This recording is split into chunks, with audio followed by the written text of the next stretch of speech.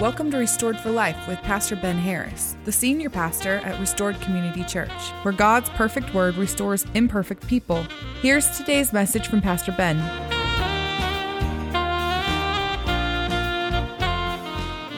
Well, good morning, everyone. We are jumping back into the study of John. We'll be in chapter 10 this week today, so make your way over to John chapter 10. Allow me to ask you a question. Who or what has your ear?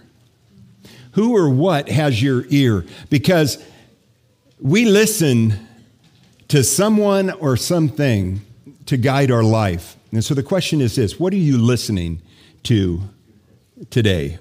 Because I guarantee you that you're listening to something or someone, and that voice or that person or thing which is steering your life plays a critical role. And how successful or tragically you navigate this world will depend upon who or what has your ear and your attention. And if it's anything but God and His Word, then brothers and sisters, you're headed for trouble or worse. Jesus gave us a stern and sobering warning about this in Mark chapter 4, beginning in verse 3, because the Word falls upon us and it changes us, it directs us. Jesus said, "Listen!" There's an exclamation point behind that. "Behold, a sower went out to sow." Now, who's the sower? The sower, we get seed in various ways. It might be during your private Bible study during the week, your quiet time. Definitely right now, your pastor is sowing the word. I'm going to sow it to you. I'm going to sow to you some 44 verses of truth, of seed this morning. And it's going to fall upon you. It might be midweek Bible study. It might be while you're listening to the radio to some other pastor. But the seed is being sown. So the sower is he who sows the word. And verse 4, "And it happened as he sowed that some seed fell by the wayside, and the birds of the air came and devoured it." Now, a few verses down, Jesus explains this parable to his disciples. And we learned there that the birds represent the devil himself. The devil wants to rob the seed that you're hearing right now. It's falling in your ears. And what you do with it is up to you. David Jeremiah, my mentor, used to tell a story that his concern, one of his greatest concerns and fears, I guess, was that as people left the auditorium after he preached for 40-some minutes, that as they went under the exit sign there, that was an eraser that would erase their brains. And that by lunchtime, you couldn't remember anything. And I would say amen to that, because I've done it. An hour later, I've gone, what did he preach on? Or what did I just hear? We got to be active listeners, or the devil will steal the seed from us. So how do we protect it? Well, we stay engaged. We take notes. We listen, we look for application and things that apply to us that we might want to go out and apply to our lives, and allow to impact us on a daily basis. Continuing on, some of the seed fell on stony ground where it did not have much earth. And immediately it sprang up because it had no depth of earth. But when the sun was up, it scorched, and because it had no root, it withered away. Now, those are my favorite weeds to pull. The weeds where the little weed doesn't really get a chance to start, and when you pull it up, it just pops right out, and you see the roots, and you got the roots and all. But I hate those ones that you're trying to pull, and you break it off, and you've left, that nub in the ground, and it's going to come back in a month. It had no depth of earth. These are people who hear the word, have an emotional connection to it. They would even agree with it. They like it. It kind of scratches their itch, so to speak. But it never goes deeper than an emotional felt connection. And since feelings are transient, depending on what's going on in your life, it's quickly gone from their hearts and their mind. It never makes its way all the way into their heart to change them. And so when trouble comes, they find out that their faith is very shallow and not enough. Verse 7, and some seed fell among thorns, and the thorns grew up and choked it, and it yielded no crop.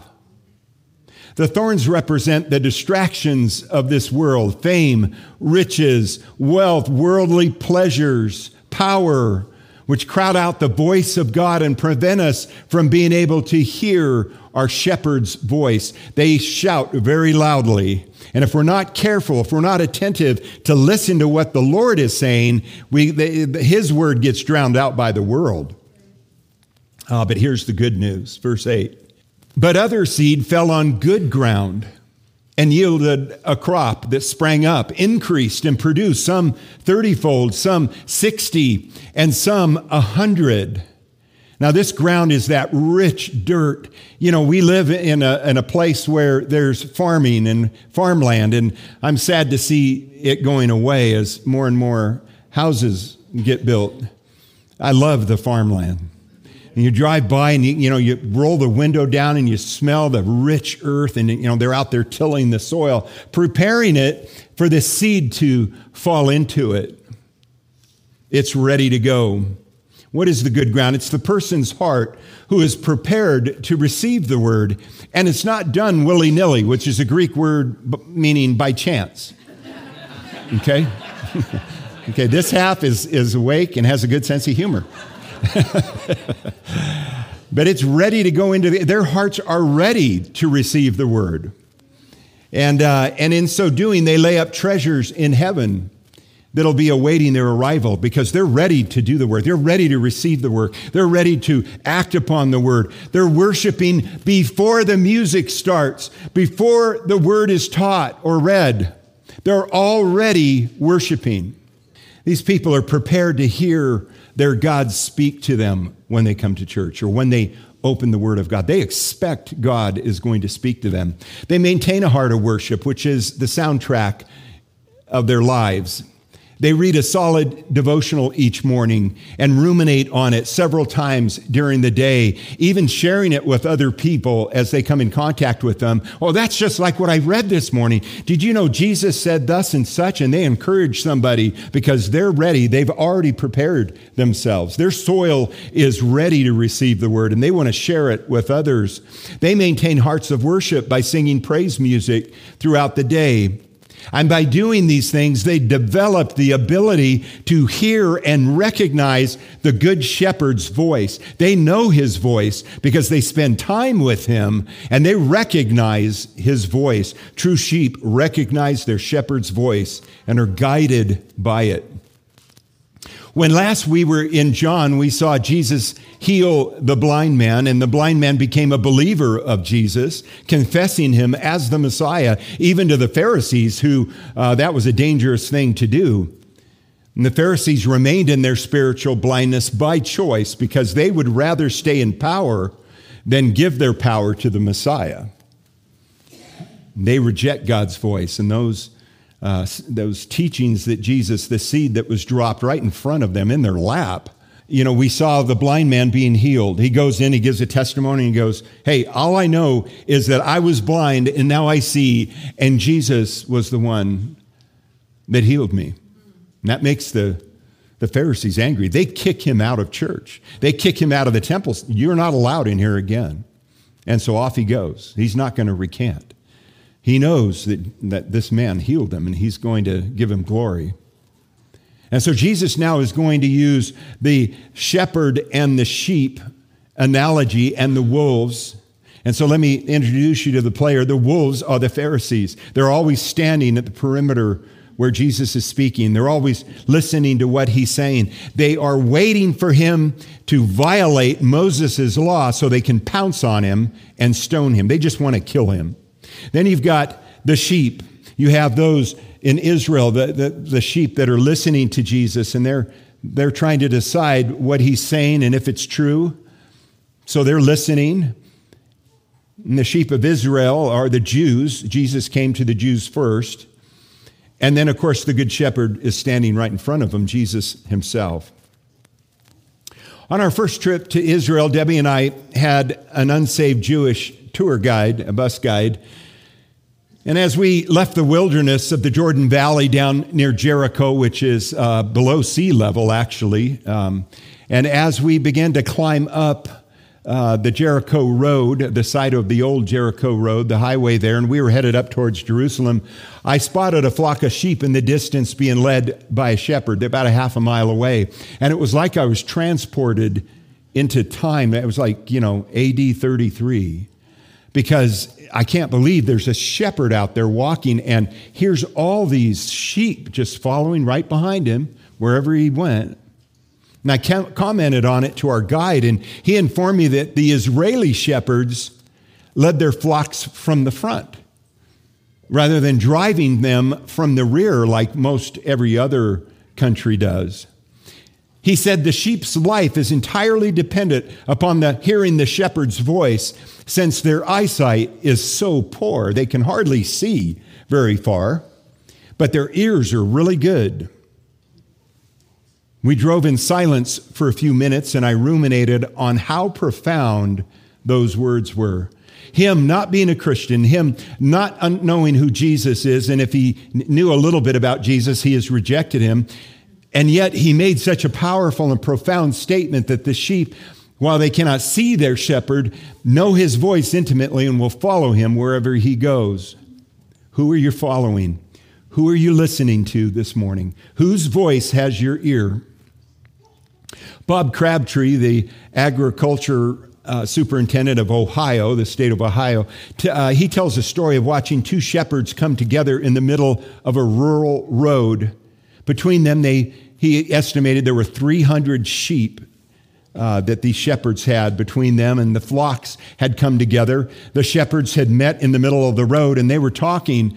Bob just drove up, and he shut his car off. That's what you do in their society. You don't hurry other people. They're standing right in the middle of the road, and they're having a conversation that shepherds have, I guess.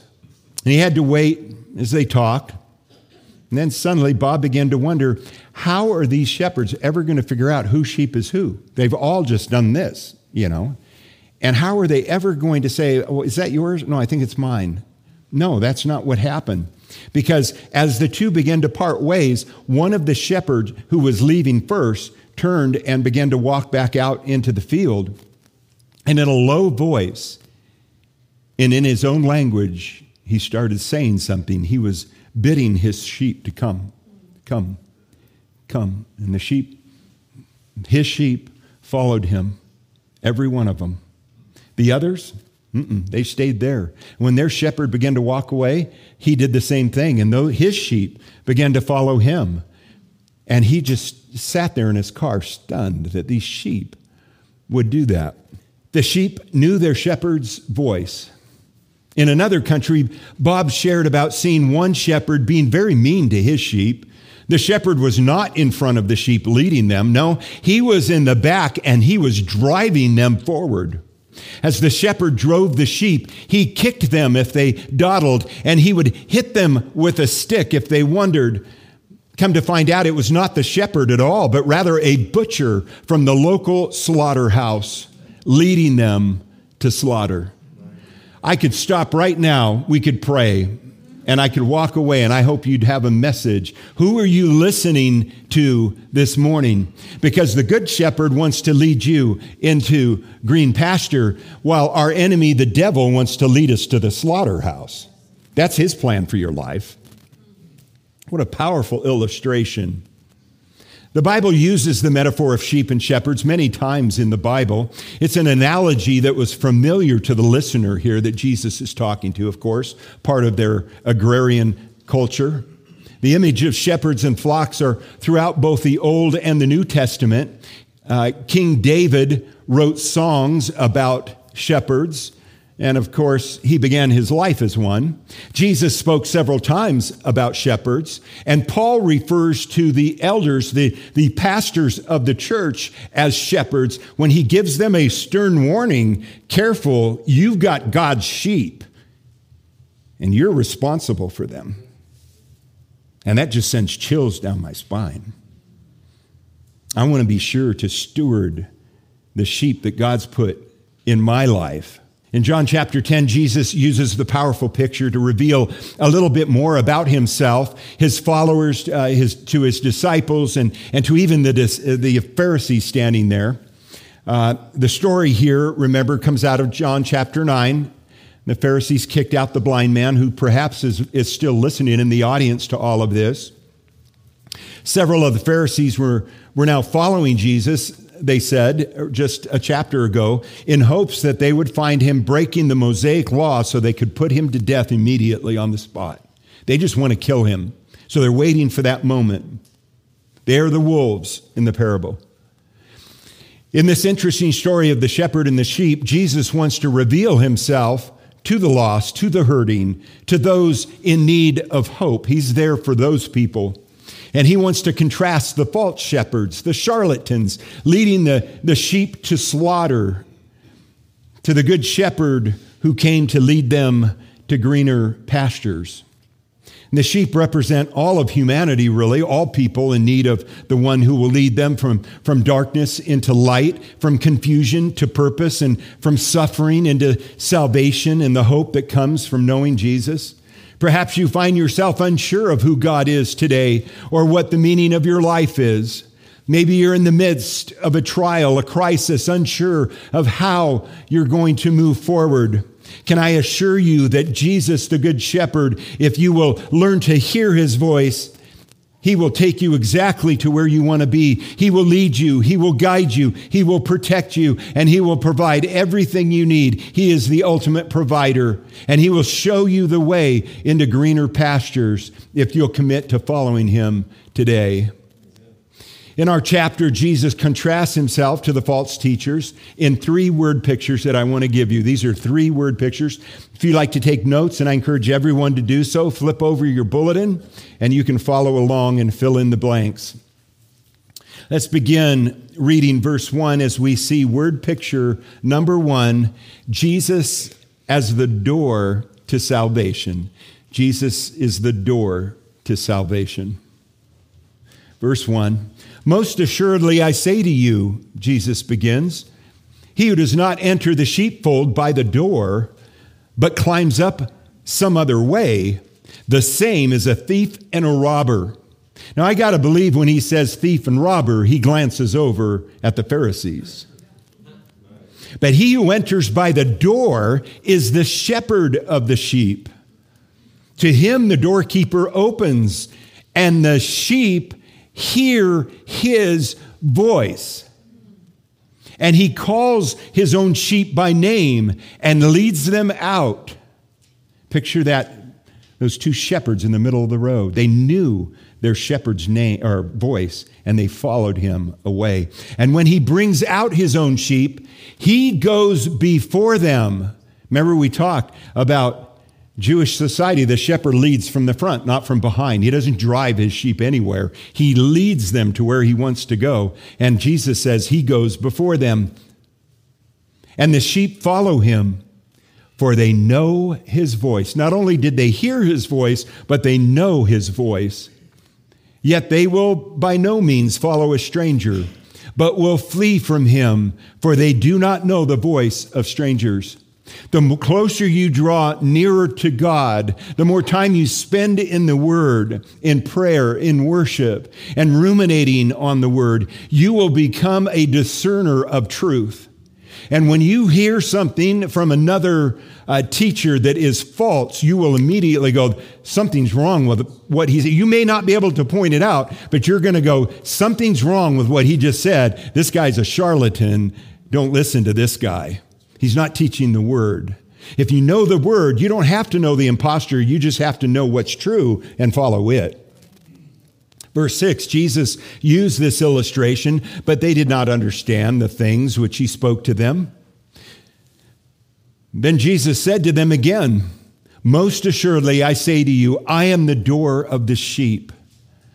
All who ever came before me are thieves and robbers, but the sheep did not hear them. I am the door. This is the 3rd time Jesus says he's the door. If anyone enters by me, he will be saved and will go in and out and find pasture. The thief does not come except to steal and to kill and to destroy.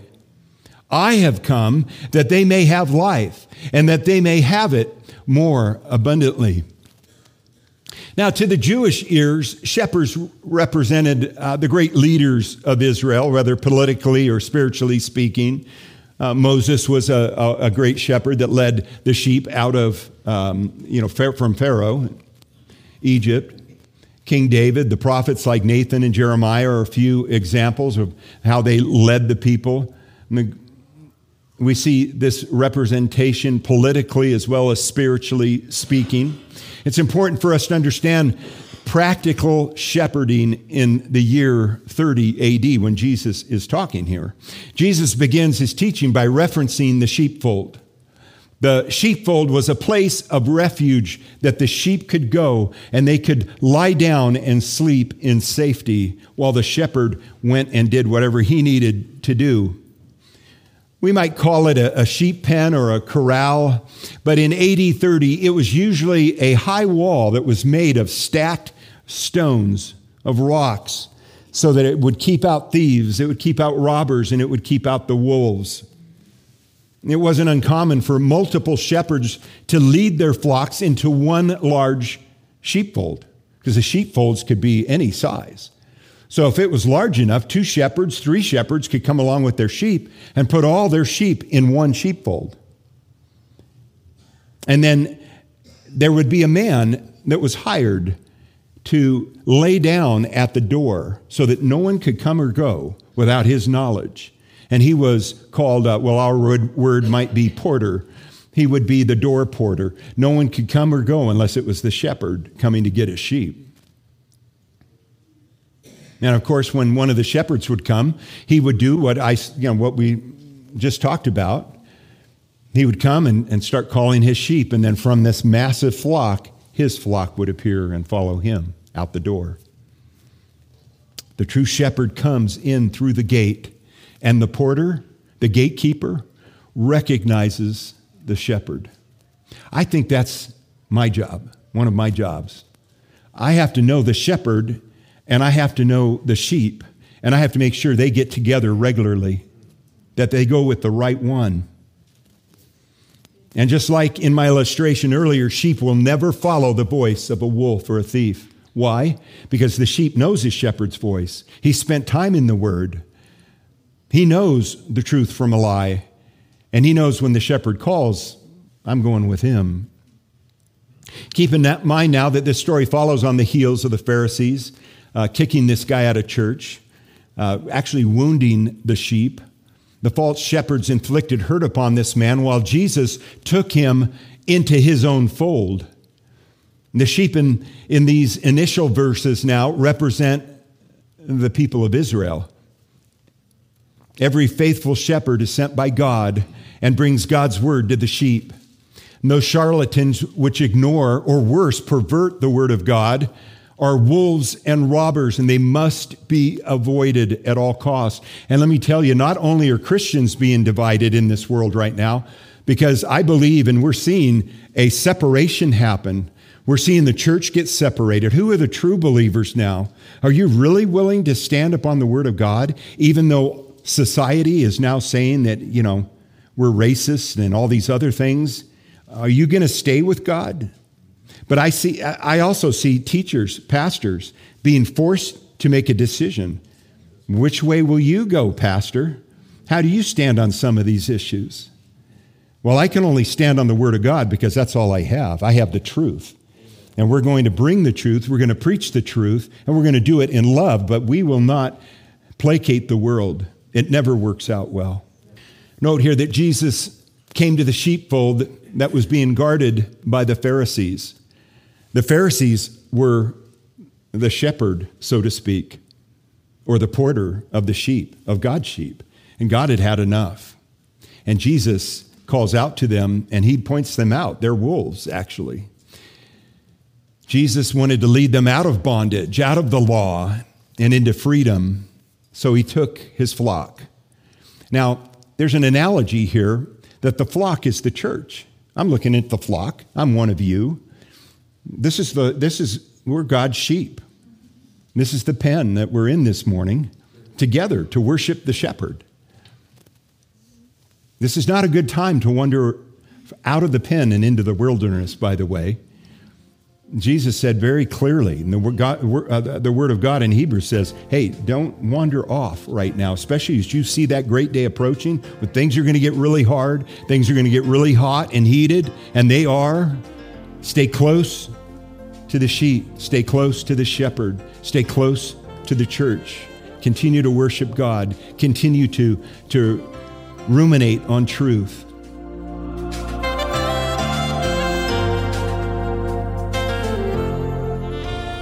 Restored for Life is a radio ministry brought to you by Restored Community Church. Visit restoredcommunitychurch.org to learn more about Pastor Ben Harris and for service times. Join Pastor Ben next time as we set out on a journey to discover the authentic life as Christ followers through obedience to His Word.